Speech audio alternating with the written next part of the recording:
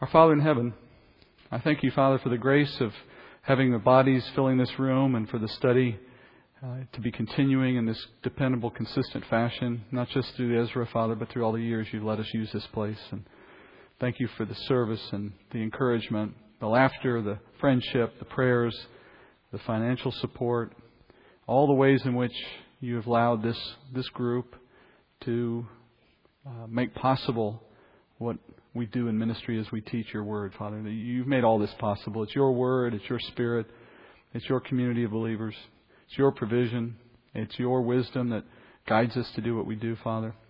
We just are the vessels you have filled, but what a blessing it is that you have chosen to do that with us. And it's a blessing, Father, that has eternity in front of it. We have only just begun to understand who you are, only just begun to serve you, only just begun to enjoy you. And we ask, Father, that with the time you've left us here, we'd make the most of it.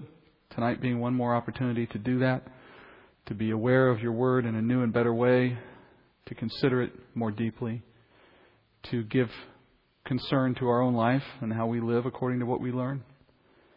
That we would take seriously, Father, the responsibility you entrust with us in carrying the gospel forward outside this room. All these things, Father, you have given us the privilege to do. I pray that it would be our heart, above all, that we concern ourselves with, and that tonight, Father, would only increase those desires. In Jesus' name I pray. Amen. Well, last week we reached the end of the beginning of the story we're following through Ezra and Nehemiah, the end of the beginning of the restoration of Israel. The Lord restoring the nation back from a period of discipline when He had scattered them. God stirring the hearts of the people of Israel to return after He had earlier stirred the heart of the king of Persia to release them from captivity. And now 50,000 Jews have traveled into the land of Jerusalem, and up till last week we saw them rebuild the temple.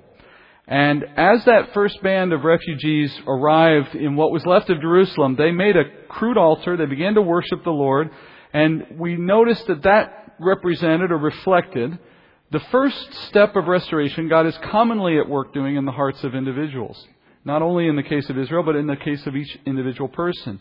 In the case of Israel, He brought Jews back to the heart of worship. He brought them back in circumstances where there were no frills, no distractions, just the people with hearts to worship the Lord in thankfulness, totally dependent on God. That was God's way of reorienting their hearts following a period of discipline. Now they show the response He expects, a true heart of worship and a diligence to finish the task they gave. And as we're moving along, we've noted that Israel's experience can serve as a pattern for the way God will restore His children at any point in time, in any age. And we've noted, for example, that the first step the Lord took Israel through was this step of taking them from rebellion to a point where it reignited their desire for true worship. And that reminds us that before anything else, we have to be brought back to a place where we can appreciate the Lord for who He is and what He has done. That's the beginning of any good work of God in our hearts. That's the step we've watched up through this point, up to the point where God orchestrates that first 6 chapters of Ezra. So tonight, we move to step 2 of a restoration framework, the one that we're following here. Step 2, in which God restores His people yet further. What we know so far is the people of Israel have built this temple. They've rebuilt the temple in accordance with the Lord's request. They've persevered despite opposition. They eventually finished. Now that temple stands in Jerusalem, though it's far less impressive than the one that Solomon built. Nevertheless, it's there. And you have a physical house of worship now standing as metaphor for the work God is doing in the hearts of the people. Rebuilding them, bringing them back as a testimony to His faithfulness. But then the question comes, what next? Once they've been brought through this time of reestablishing true worship in their hearts. Well, in God's plan of restoration, these people have returned to Him. They've obeyed His instructions to rebuild the temple. But now they need to be instructed in how to live according to what He has begun in their hearts. And that begins with Ezra's arrival in Jerusalem. So in chapter 7, step 2 of the restoration, it begins, much as step 1 did, with a return of a main character and a band or a caravan of followers. Look at chapter 7, verses 1 through 9. Now after these things, in the reign of Artaxerxes, king of Persia, there went up from Ezra the son of Seraiah, son of Azariah, son of Hilkiah, son of Shallum, son of Zadok, son of Ahitub, son of Amariah, son of Azariah, son of Maruth, son of Zerahiah, son of Uzai, son of Bukai, son of Abishua, son of Phinehas, son of Eleazar, son of Aaron, the chief priest. This Ezra went up from Babylon, and he was a scribe skilled in the law of Moses, which the Lord God of Israel had given. And the king granted him all he requested because the hand of the Lord his God was upon him. He came to Jerusalem in the 5th month, which was in the 7th year of the king.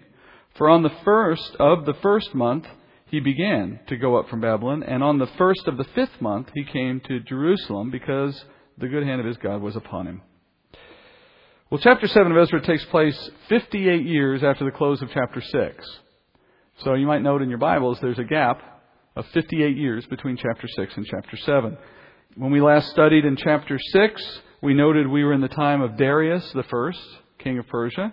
Darius ruled the Persian Empire well, and he put an end to all the rebellion that had marked his predecessor's reign over the nation, over the empire. He united the empire under his rule.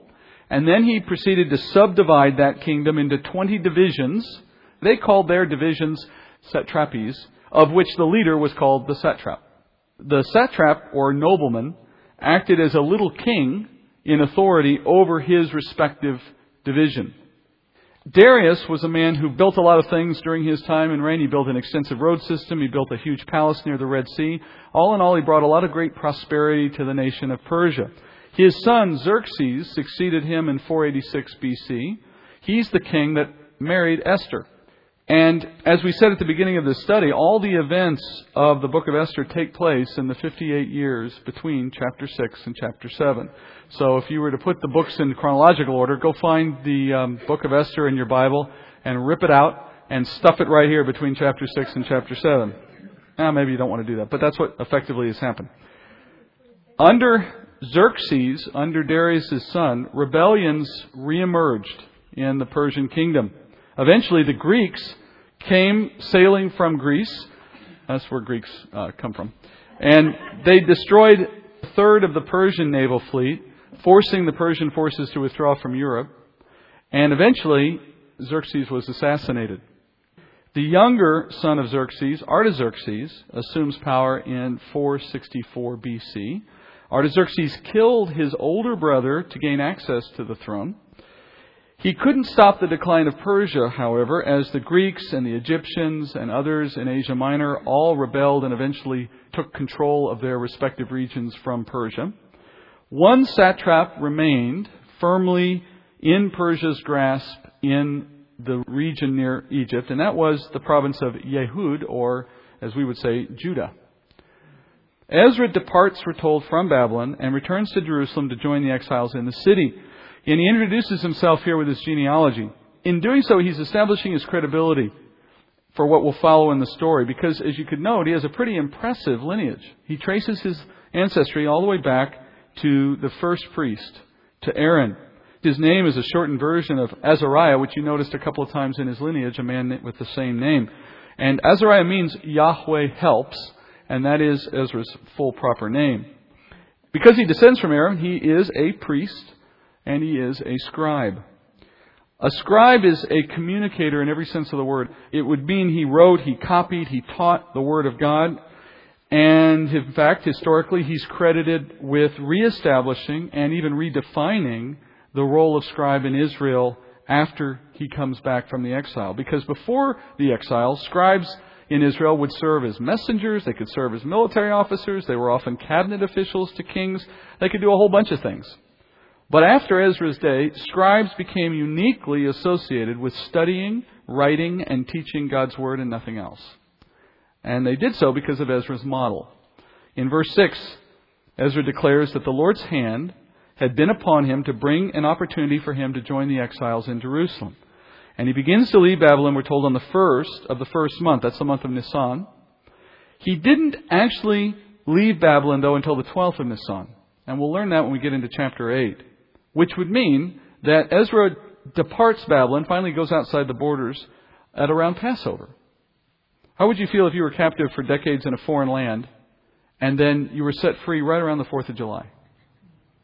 That's probably how the Jews felt whenever they read Ezra's account, because his departure from Babylon corresponds with the Exodus and is marked by a festival, Passover, which has as its national significance a moment of freedom for the nation.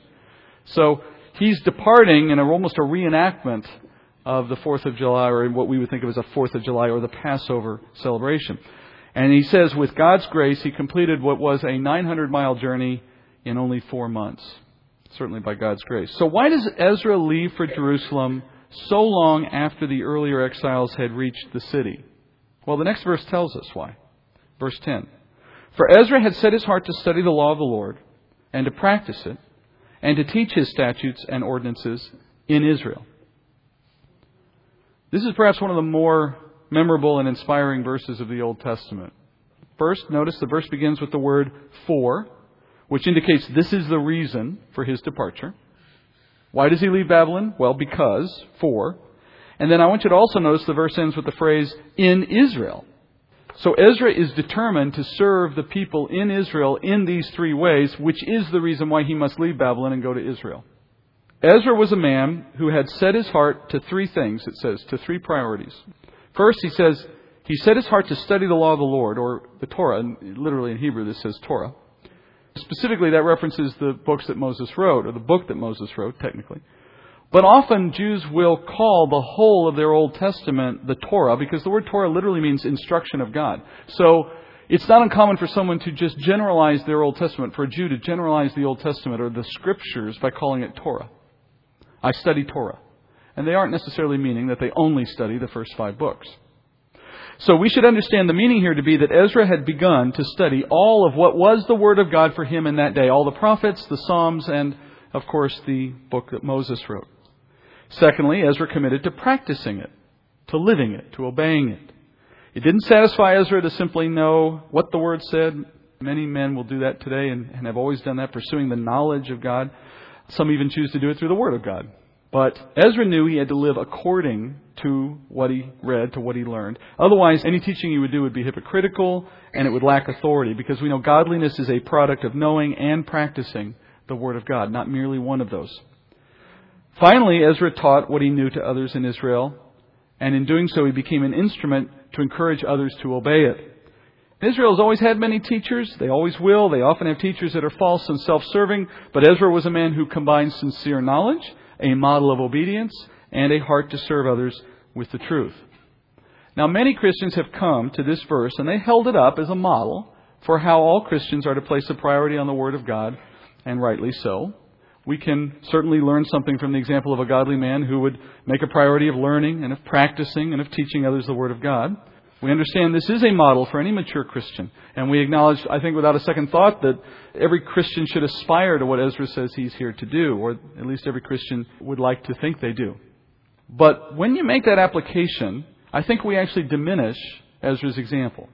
Ezra isn't the ordinary Christian or saint, to use the Old Testament term.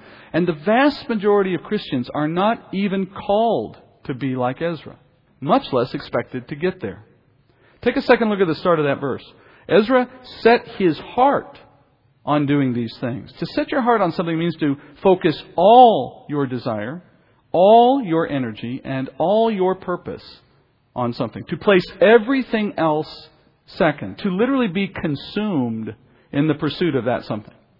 While you and I may like to ski occasionally, Olympic skiers set their heart on skiing. While you and I might enjoy playing guitar, for example, Carlos Santana set his heart on playing. You and I might enjoy taking a mission trip to Africa, but missionaries set their heart on living in Africa. And while you and I might have a love for studying and living and even teaching God's Word, Ezra set his heart upon it, which very few in our day do. Very few have ever done. And I believe only a few are ever called to do that. Everyone is called to study the Bible. Everyone is called to be obedient to the Word. Everyone is called to share or witness or teach to a degree what they know. But only a few, in my experience, are called to set these three things above virtually everything else in their lives. To make sacrifice for these three things. To set aside everything else so they can do these things. To serve God's people at a level and with a dedication that puts them in a different category. They are the Olympians of Bible study, if you will. And we are all the ones who benefit from their dedication, just as Israel is about to benefit from Ezra's dedication to his task. Ezra turned his back on his life and on his family and on whatever else he had, holding him to Babylon. And he moved, like a missionary would, to some place that was frankly not a great place to live in his day. And he did it so that he could do what? Study, obey, and teach God's Word. So it's not that we can't aspire to this. If we feel called to it, we absolutely must. But we should neither diminish, though, what it means for someone to do what we're seeing here, so that we don't tend to treat all those who would study or teach equally in that sense. There are those in our community who are the men, I think, who follow in Ezra's path. They're the ones we look up to and say, if it were not for those men, or women in some cases, what I would have would be far different than what I have now. So we know why Ezra left. He left because God put on his heart a call that he could not refuse, and one that caused him to devote his entire life to what God had put in his heart. We need people like that. That's why God gives us people like that. So if that's why he left, it still doesn't answer the question of what triggered his departure. Well, once again, Ezra explains in the next section by relating the letter of a Persian king, this time Artaxerxes. Like before, this one's written in Aramaic, but I'm going to translate it for you into English. Verse 11. Now this is the copy of the decree which King Artaxerxes gave to Ezra the priest, the scribe, learned in the words of the commandments of the Lord and his statutes to Israel. Quote, Artaxerxes, King of Kings, to Ezra the priest, the scribe of the law of God of heaven, perfect peace. And now I have issued a decree that any of the people of Israel and their priests and the Levites in my kingdom who are willing to go to Jerusalem may go with you.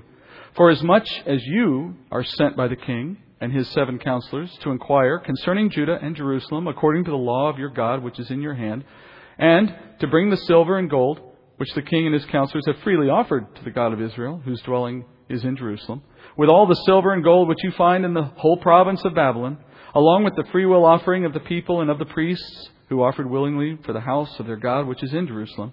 With this money, therefore, you shall diligently buy bulls, rams, and lambs with their grain offerings and their drink offerings, and offer them on the altar of the house of your God which is in Jerusalem. Whatever seems good to you and to your brothers to do with the rest of the silver and gold, you may do according to the will of your God.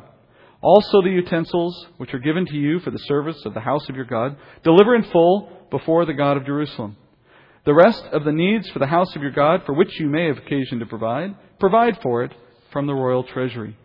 I, and even I, King Artaxerxes, issue a decree to all the treasurers who are in the provinces beyond the river, that whatever Ezra the priest and the scribe of the law of the God of heaven may require of you, it shall be done diligently, even up to 100 talents of silver, 100 cores of wheat, 100 baths of wine. I didn't know you could take a bath of wine, but it suddenly sounds very interesting. 100 baths of oil and salt is needed. Whatever is commanded by the God of heaven, let it be done with zeal for the house of the God of heaven, so that there will not be wrath against the kingdom of the king and his sons. We also inform you that it is not allowed to impose tax, tribute, or toll on any of the priests, Levites, singers, doorkeepers, Nethinim, or servants of this house of God. You, Ezra, according to the wisdom of your God which is in your hand, appoint magistrates and judges, that they may judge all the people who are in the province beyond the river, even all those who know the laws of your God. And you may teach anyone who is ignorant of them.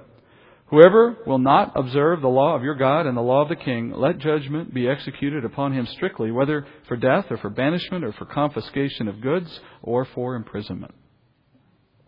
Once again, Ezra records this letter from a Persian king, once again in Aramaic. And the king's orders sound again very familiar because they sound a lot like Darius's order. And in fact, it may likely be that his order is based in large part on what Darius had written earlier in his edict. And he gives Ezra the right, first to leave for Israel, and then secondly to bring with him any other Jew who might want to come along with him, particularly among the priests. This group is going to be well funded out of the Persian treasury. And Ezra goes with the power of the king to enforce both the law of God, and you notice he also says the laws of Persia. And in fact, what Ezra has become through this edict is the king's representative in the land. He is effectively the satrap. And he has the power within that province to appoint judges to rule over the land. Now, at first glance, I think it's natural to wonder why the king has granted Ezra and Israel so much wealth and independence and rights in this case, seemingly out of the blue. You might ask, did the Lord stir his heart like he did Cyrus's heart? Well, there's no indication of that here. Certainly the Lord is working in everything, so he's somewhere involved. We know that. But the point is, he's not called out specifically as having initiated this move on Artaxerxes' part. I think there's a good political reason here that actually explains the timing, more so than anything else we see. In 460 BC, the armies of the pre-Alexandrian Greeks returned and attacked Persia with 200 warships. They captured Egypt and the coasts of Palestine and Phoenicia. Palestine and Phoenicia are what are the present-day shores of Israel. They capture Egypt and the coastlines in 459 BC. And then it's the very next year, 458, that Artaxerxes orders Israel to go down into Israel and take more Jews with you and take a bunch of money and set up judges and be my representative. It would make sense then that the Persian king has sent a well-funded group of pro-Persian Jews into the land to shore up his southern flank against the Greeks. And this group would be led by a hand-picked leader with the backing of the king, with all of the authority to rule in his place. So he's essentially become the Persian satrap for the governor in that region of Persia. And he's to hold that territory for the king. It's important to Artaxerxes that those families that are living there remain loyal to the Persian government. It would seem as though some of these families were picked to go down there and reinforce the fact that, hey, you've still got family back in Persia. Meaning, if you rebel, you've got distant family who might receive negative treatment from the king as a result. You have incentive to remain loyal to the king of Persia. As it happened, a few years later, the Persians and the Greeks signed a peace treaty, and that ended hostilities for a time.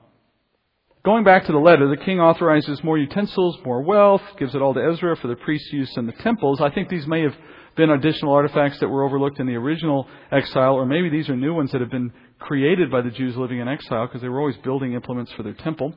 Additionally, he says there's going to be tax breaks, there's going to be support from the treasury, and so on. The king is doing everything he can to ingratiate himself to these exiles. In fact, it says Ezra was granted a stipend to continue teaching the law to the people. So he's an employee.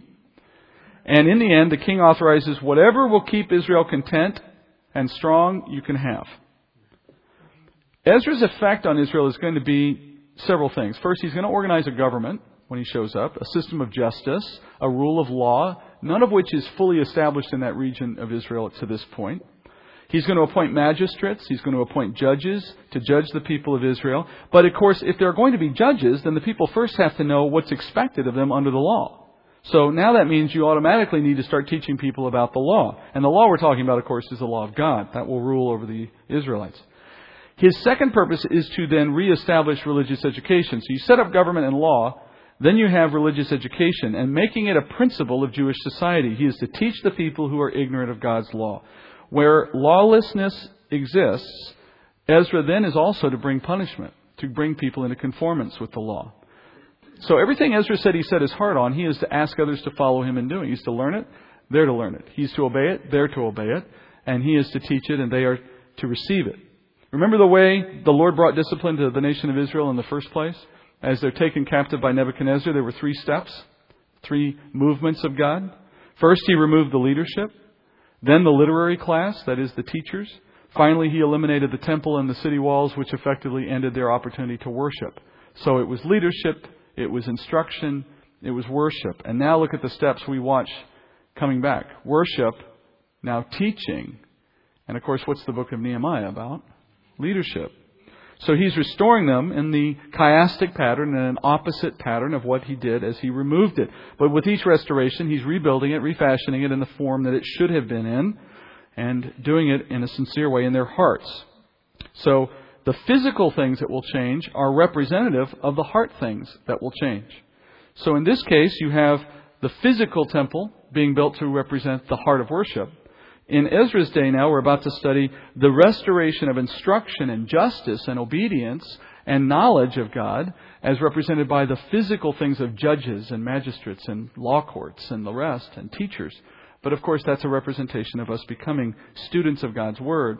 Lastly, you'll have city walls and structure being built. But the truth is, you'll be seeing a man building up the people of Israel as a leader. There was a similar pattern, by the way, in Exodus. The people were moved out of captivity first, as these ones left captivity in Babylon. What was the first thing they were taught to do as they left captivity? How to worship. They were taken to a place of worship. What was the next thing that happened? They were given a law. What was the next thing that happened? They were then given leaders, kings and the like, as the nation established itself in the land. This is a great opportunity for us to ask questions about this pattern in our own life. In other words, we're not Israel, but on an individual level, what does this look like? We've already said God will discipline His children. Hebrews says that that is a given. And He does it so that we can be rebuilt in ways that suit His desires. And His first priority in that restoration is to produce that heart of worship. We understand that it's not just a weekly gathering, it's not just singing and study, etc. It's a daily life living in praise and sacrifice and service to God. Okay, that's step one. Well, then comes step two. If you don't slide backward from step one, if you persevere in that pursuit of God in a true way, there will come a point where you have to go beyond simply that stage of worship. We have to re-engage the mind to go with the heart. Our desire to worship God in spirit must be matched with a commitment to know God in truth. And so that becomes the second stage of anyone's growth in maturity as a Christian, to know Him according to how He revealed Himself. If you want a simple picture of how God's call to worship is always followed by a call to know and follow Him through His Word, I want you to consider perhaps your own salvation process, or if not yours, the one you may have seen with others, or the one we often see with others who come to faith. In the initial stage of someone's coming to faith and their salvation, they're overtaken by grace. They are made aware of the love of God. They are praising His name. They're calling out to the Lord in repentance and in thanks. And as they begin to express the thankful heart that is made new in Christ, they're going to have some limited understanding of what's happening and why they feel the way they do. And they'll know the cross. They'll know resurrection. They'll know the grace of God at some level. That's the normal process. And all the while, their heart is rejoicing, and in that sense, worshiping. That phase of worship and praise is probably the full extent of someone's Christian experience for at least a time. You know, you always meet these people who have been saved recently, and they're the most on fire for Jesus, right? But to use an old Air Force term, they're all thrust and no vector. They have all this energy and this enjoyment of God, and they want to share it with people, but they don't have the beginning of clue of how they actually plug in and do that thing well. And it's not so important that they know that right away. It's fine that they are who they are as a babe in Christ. But there comes a time to mature. Then God begins to put new expectations on your heart. And having come to faith, you'll be challenged from that point to get into God's Word. Perhaps someone will encourage you. Perhaps you'll discover it yourself somehow. Either way, it's the Lord leading you into step two, because the times are short. Paul says in Ephesians 5:15 through 17, "Therefore be careful how you walk, not as unwise men, but as wise, making the most of your time, because the days are evil. So then, do not be foolish, but understand what the will of the Lord is." That is a call to maturity in the knowledge of your faith. The proper and expected course of development for any Christian is to be carefully discipled in the study of God's Word, combined, of course, with a diligence to obey it.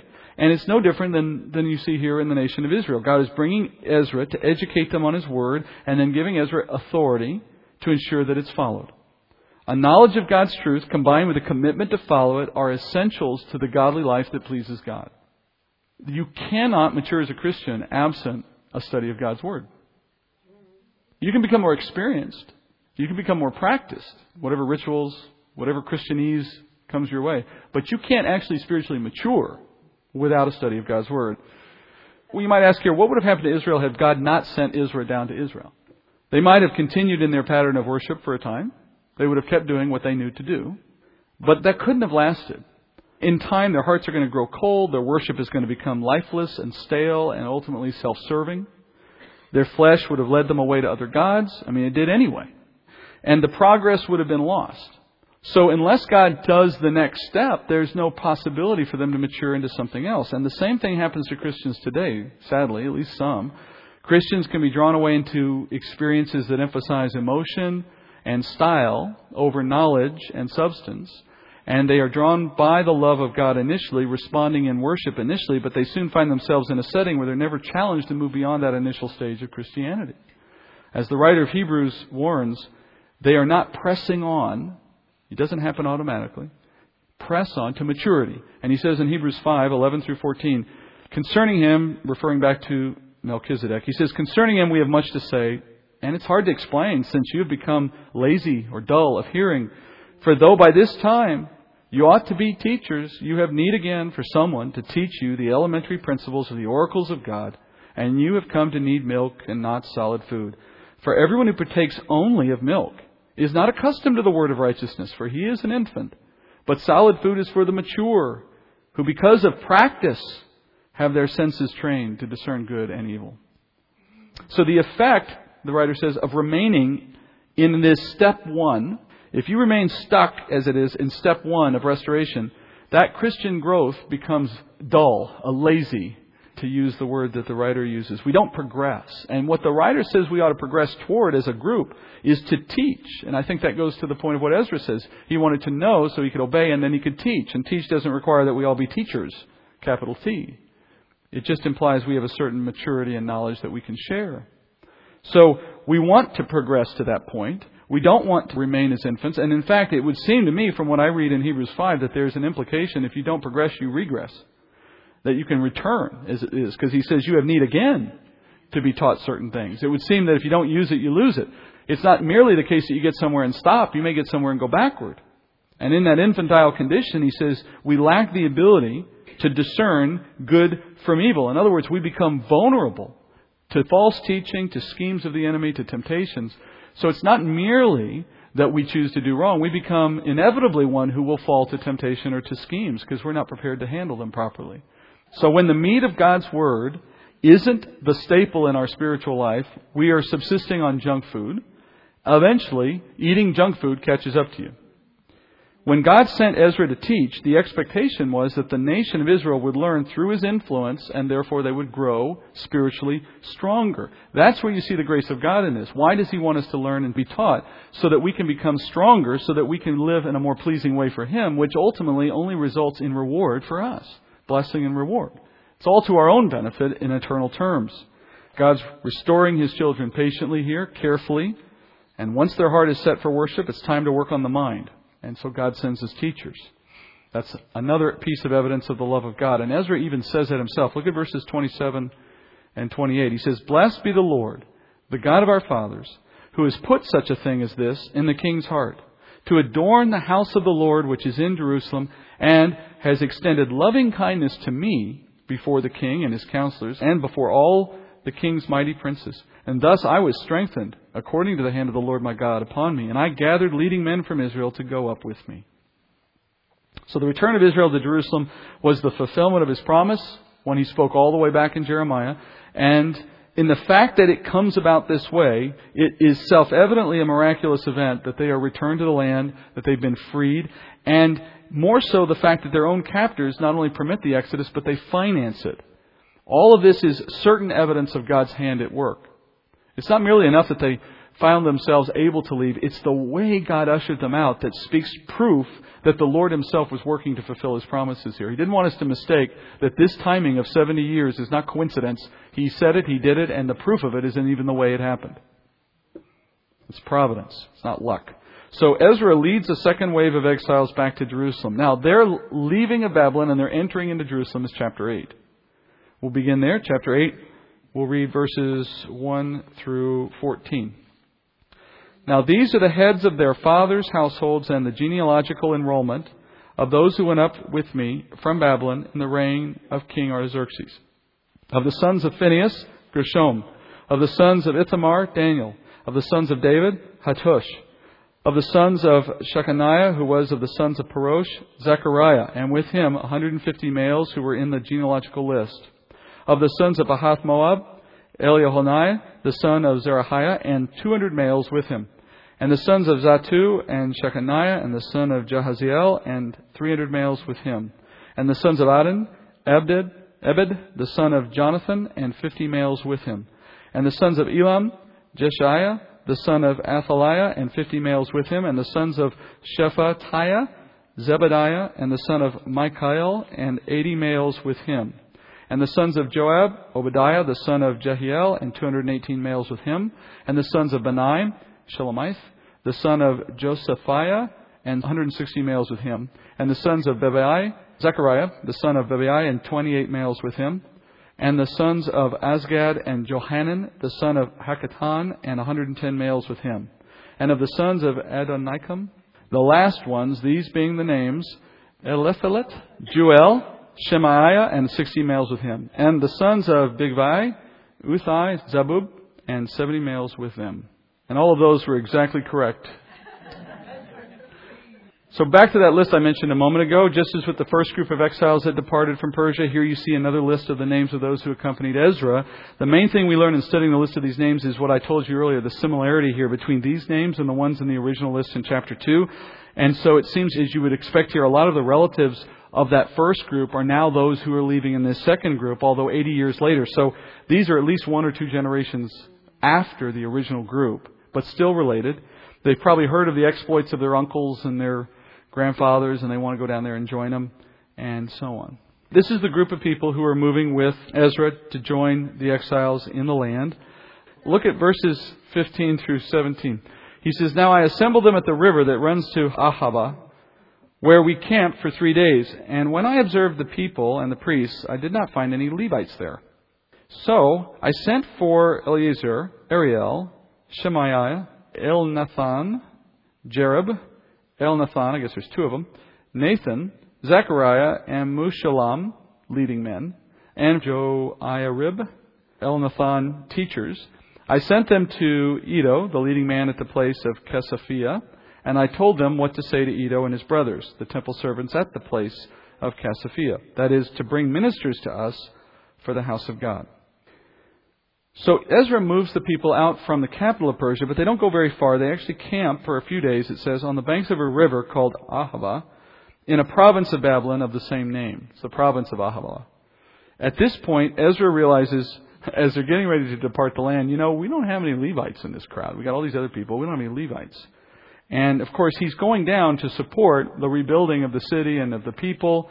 And as a priest himself, he knows he's going to be responsible for ensuring that they carry out the temple service properly. All aspects of the law need to be followed. And there are many aspects of the law which can only be accomplished by Levites.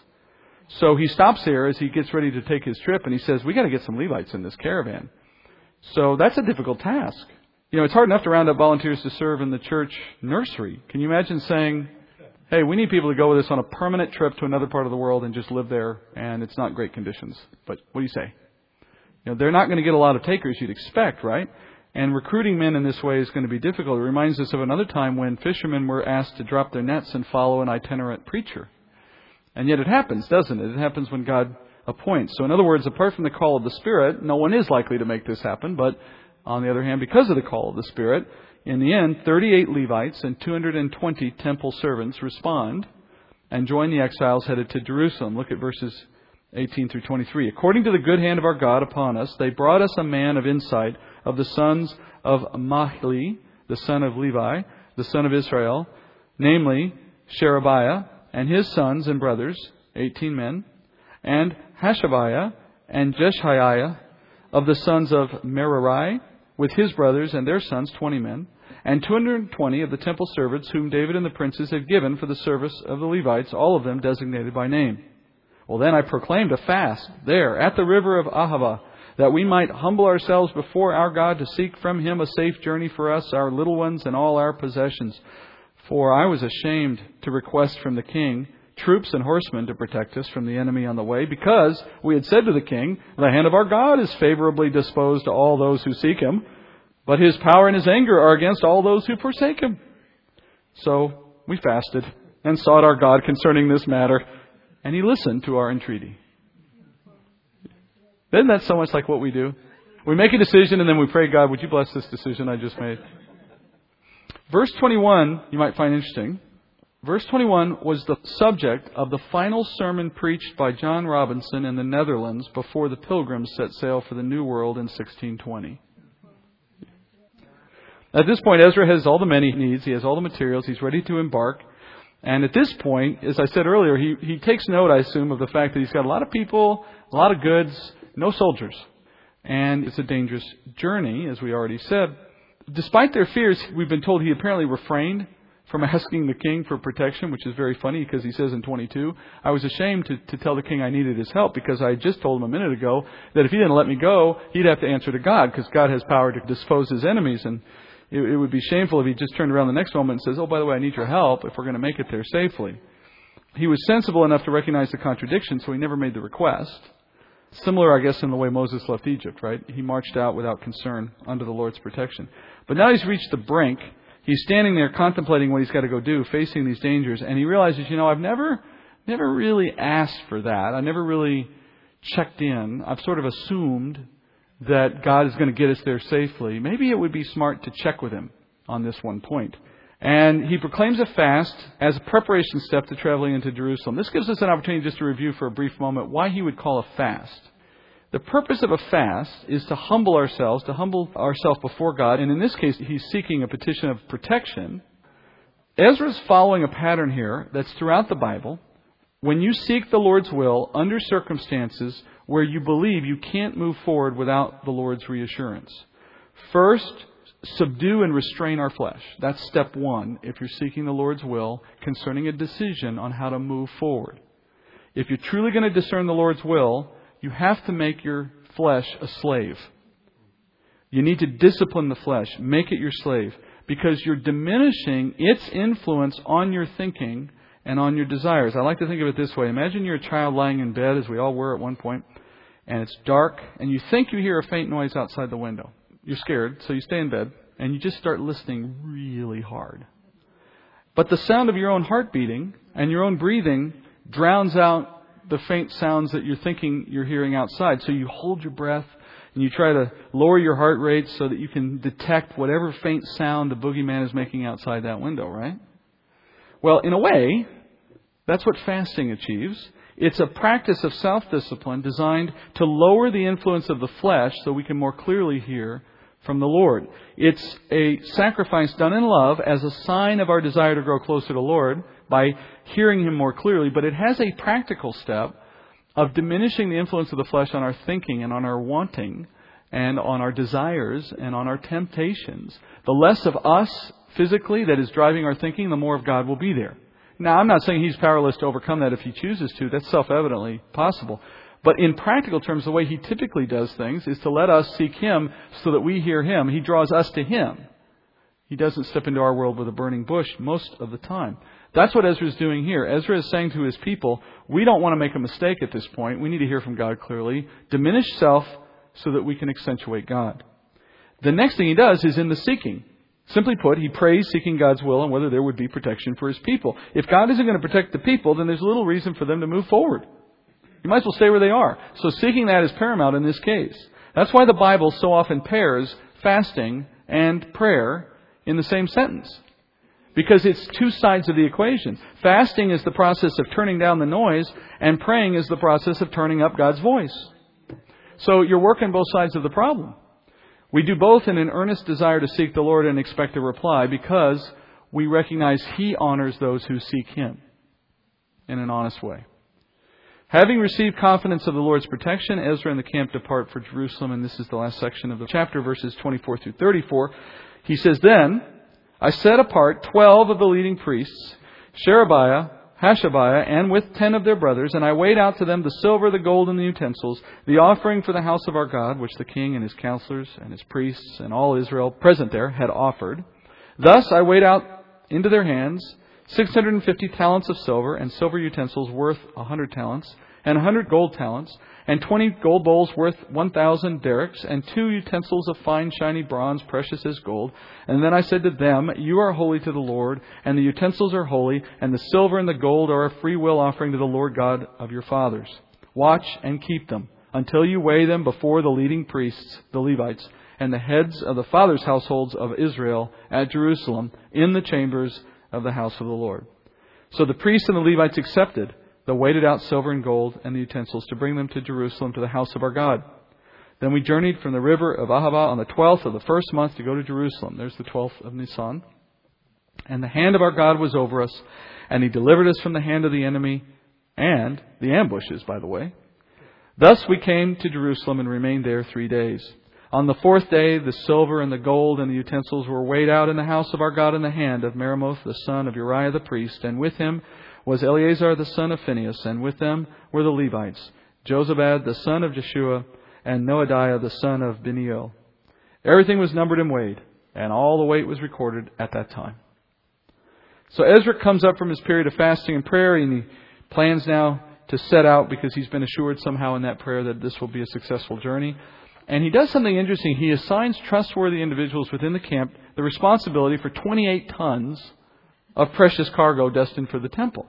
The gold, the silver, and the bronze, and all the utensils and so on. All of that is immense wealth, which itself is interesting because we know this didn't all come from the king. We're told that they had free will offerings. And there are other extra-biblical archaeological works that report that the Jews of Babylon became quite wealthy in the course of their lives while they lived in that land after they had been taken captive.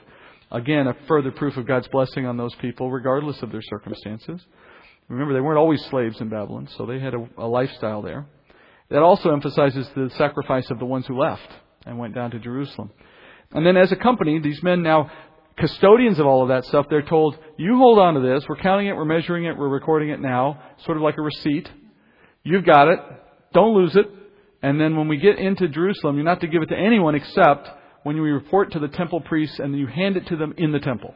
Then and only then will you relinquish control of it. And we're going to count it again then, and we're going to check. That gives you just a moment of insight into the mindset of this man and into what his influence will be on the nation when he shows up, on his exactitude, on his unwillingness to bend rules. Certainly there's no bending when it comes to stealing, but the point is he's exact on everything.